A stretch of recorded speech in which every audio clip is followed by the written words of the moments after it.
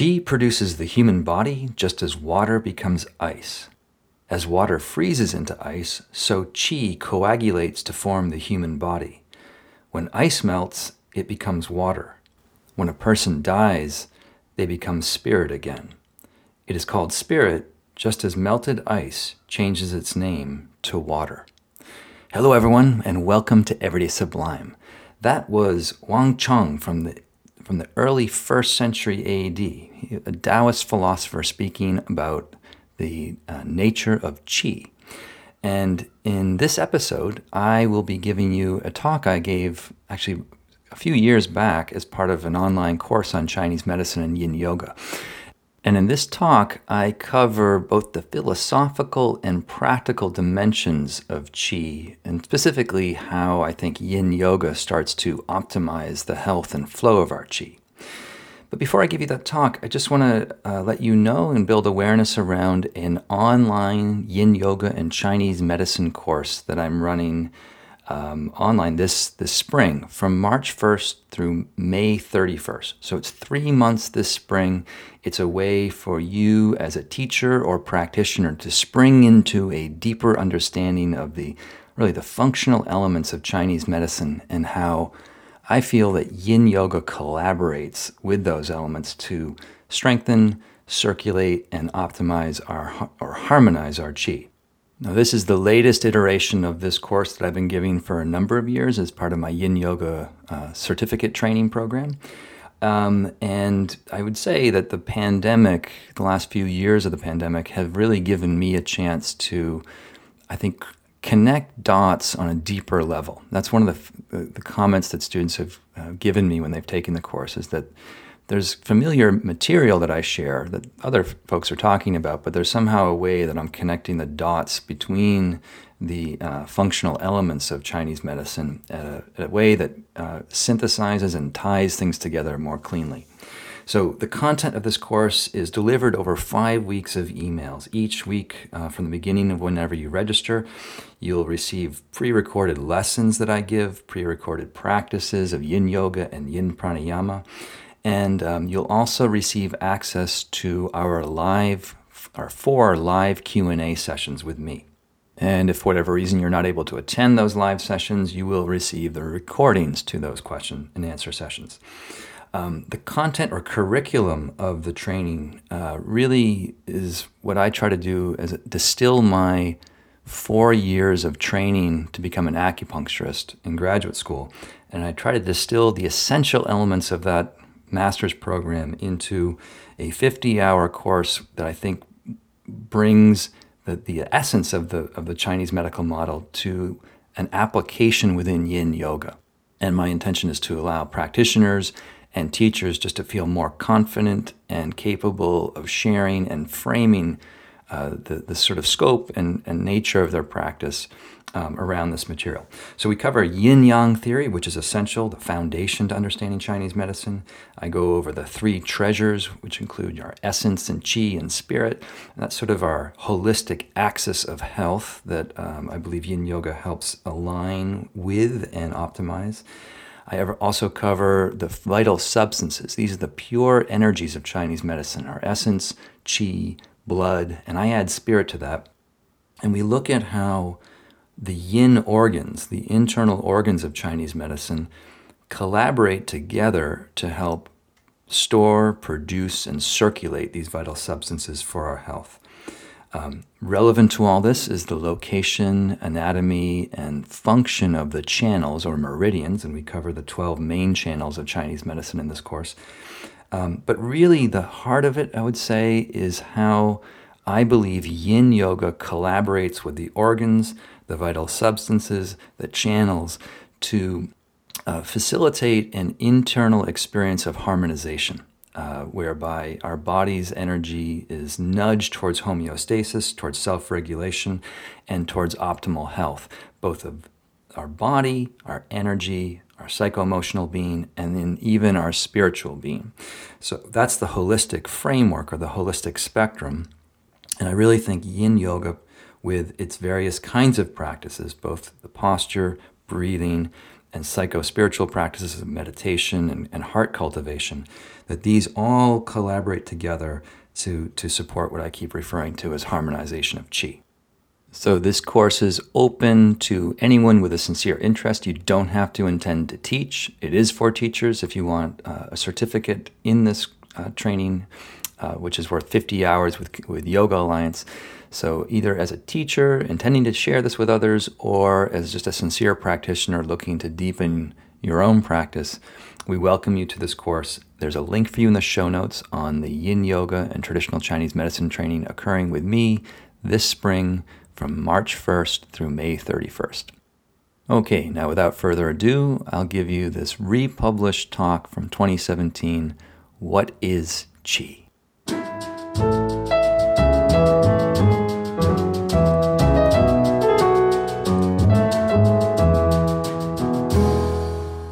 So to begin, what is qi? The concept of qi is a very challenging concept from Chinese philosophy and Chinese medicine, and it's difficult to parse this concept in Western terms. Frequently, qi is translated to refer to something like energy or life force or even prana. And while this is to some degree accurate, it is also not the complete picture. As one Chinese medical classic puts it, quote, "The ancient Chinese perceived the existence of qi and believed it to be the basic substance by which all movements and all mutations of all phenomena in the universe arise." End quote. In other words, everything within the universe possesses some form of qi, independent of whether or not those entities possess life. So this is why life force is kind of an inaccurate translation. Stars, asteroids, black holes, oceans, mountains, plants, birds, all of these possess a kind of qi in one form or another. To this end, many hardline Chinese medical theorists insist that the term has no good English or Western equivalent. The concept of qi is one that defies translation or reduction. So on one level, the broad concept of qi includes living and non-living phenomena. Similarly, there's a way in which the term signifies something that is simultaneously material and immaterial. In fact, the Chinese character for qi suggests its elusive nature. Part of the Chinese character for qi signifies vapor, or steam, or gas, hinting at an immaterial nature or quality. That said, the second part of the Chinese character for qi represents that of uncooked rice, suggesting a denser, more material form. And as a compound character with these two put together, it's often interpreted to mean that the steam that is produced by the transformation of uncooked rice into cooked and therefore digestible rice is what is meant by qi. And as we'll see, this relationship between cooking food and the production of qi in the body is really foundational to the Chinese conception of nourishing and strengthening one's qi. For now, suffice it to say, however, that qi, in its broadest sense, is a concept that resists translation. And part of the reason qi is so difficult to translate is due to its dynamic, non-fixed nature. Mashiosha, the acupuncturist who wrote one of the foundational texts we studied in acupuncture school called The Foundations of Chinese Medicine, states it like this, quote, "The reason it is so difficult to translate the word qi correctly lies precisely in its fluid nature, whereby qi can assume different manifestations and be different things in different situations."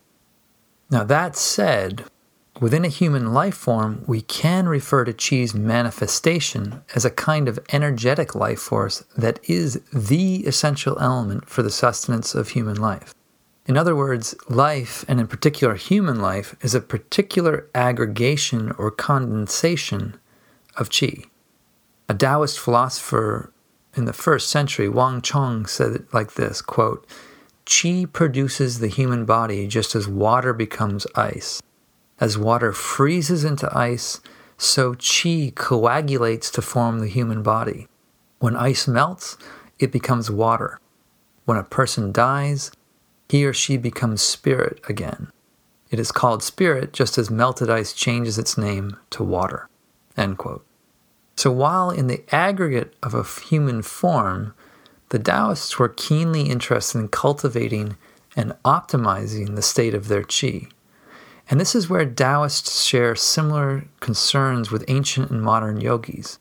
To borrow a phrase from the modern yogini Sarah Powers, yoga can be viewed as a qi enhancement discipline. Through intentional exercises of body, breath, and mind, i.e. yoga and meditation, and in conjunction with dietary and other lifestyle practices, one can enhance and then optimize the quality, flow, texture, and functioning of one's qi. To a large extent, this is the overlapping domain of interest of both yogis and Taoists. And in subsequent posts, I'll examine more thoroughly the different functions of qi, also the different manifestations or kinds of qi, as well as different aggregates of qi, such as the different vital substances of essence and blood and mind in the body. For this introductory discussion of qi, it's very important to consider two broad energetic disharmonies, patterns that when they occur lead to disease, pain, imbalance, or disharmony. And these patterns are often called qi deficiency and qi stagnation. But it's important to note too, there exist many other patterns of disharmony. For now, I'm going to keep it as simple as possible, just to give you a handle of the basic concepts of qi deficiency and qi stagnation. As the name suggests, qi deficiency is an issue of insufficient qi, sometimes referred to as qi vacuity. And qi stagnation is a problem of blocked or stuck qi. Both of these patterns can either manifest on the local level in a specific area of the body, with qi deficiency of the digestive process, or stagnant qi in a joint causing pain, or these patterns can manifest on a more global level, whereby there will be more pervasive, systematic, global presentations of deficiency and stagnation.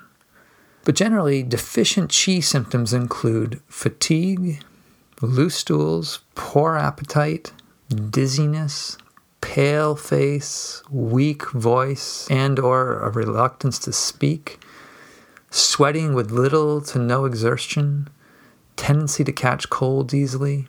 In their classic text on Chinese medicine, Wiseman and Ellis write, quote, "Qi deficiency denotes a group of diseases caused by a vacuity of original qi. The deficiency may be caused by enduring illness, old age, a weak constitution, malnutrition, or strong taxation and fatigue." Now, in contrast, the main symptoms associated with stagnant qi or blocked qi are these, where there's distension or pressure, aches and pains that may or may not move around, psychological depression and irritability and anger. Wiseman and Ellis write, quote, "Under normal circumstances, the qi flows smoothly and freely through the whole body. But if the qi dynamic is disturbed in any part, the resultant disorder in the relevant organ or channel, that is meridian, is known as qi stagnation. Emotional constraint, dietary irregularities, contraction of external evils, and external injury are all potential factors of qi dynamic disturbance. And for many people, particularly in the West, stress is an underlying contributory factor in the development of qi stagnation. Stress causes the qi to become stuck, emotionally stuck, and then that can lead to tensions, aches, and pains in the body. Now, with these patterns in mind, it's helpful to consider how different yoga practices influence the state of each pattern of qi disharmony.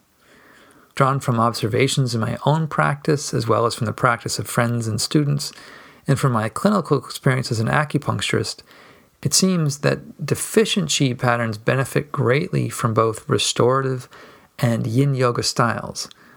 These styles of practice gently stimulate the meridian system and stimulate the parasympathetic nervous system, promoting a restoration of deficient qi. Neither practice requires a great expenditure of energy or qi to engage with them, and so they allow the body a time to focus on replenishing itself and making up for that deficiency of qi. For more stagnant patterns where the energy and qi are stuck, the styles of active and dynamic yoga, i.e. yang yoga, are frequently more indicated. The movement and flowing dynamics of Yang Yoga pump and flood fresh qi through the regions that are stagnant, helping to restore a natural free flow of qi in the body as a whole. But that said, it's also quite true that Yin Yoga, with its emphasis on targeting qi flow in the joints, also helps to move stagnant qi there. In fact, many forms of stagnant qi occur specifically at the joint sites, which suggests how a combination of Yin and Yang Yoga is so effective at restoring and promoting an optimization of qi quality and flow. Yin Yoga clears out the deep obstructions in the meridians, particularly the joint sites, and Yang Yoga pumps higher quality qi and blood through those unobstructed meridians again. Going forward, I'll have much more to say about qi, both in terms of its different manifestations and the different ways of optimizing its quality and flow. But I'd like to conclude this introduction to qi with a general sense of the concept of qi itself. And really, I don't think there's any better description of this than that offered by Ted Kapchuk in his Chinese medical classic, The Web That Has No Weaver. Ted writes, quote, "The notion of qi is as fundamental to Chinese culture and medical thought as yin and yang. Like these complementary opposites, no English word or phrase can adequately capture qi's meaning. One can say that, for the Chinese, everything in the universe, inorganic and organic, is composed of and defined by its qi. Mountains, plants, and human emotions all have qi. Qi is not so much a force added to lifeless matter, but the state of being of any phenomena. For the Chinese, qi is the pulsation of the cosmos itself. Everything in the universe is composed of and defined by its qi. Chinese thought does not distinguish between matter and energy, but we can think of qi as matter on the verge of becoming energy at the point of materializing. It is perceived functionally by what it does. Like electricity, it flows in a current." Again, that's from Ted Kapchuk. That last line, where he says, "Qi is perceived functionally by what it does," is critical to remember. We'll see this in Chinese medicine in general. Entities in Chinese medicine are almost unanimously perceived functionally, that is, defined by what they do.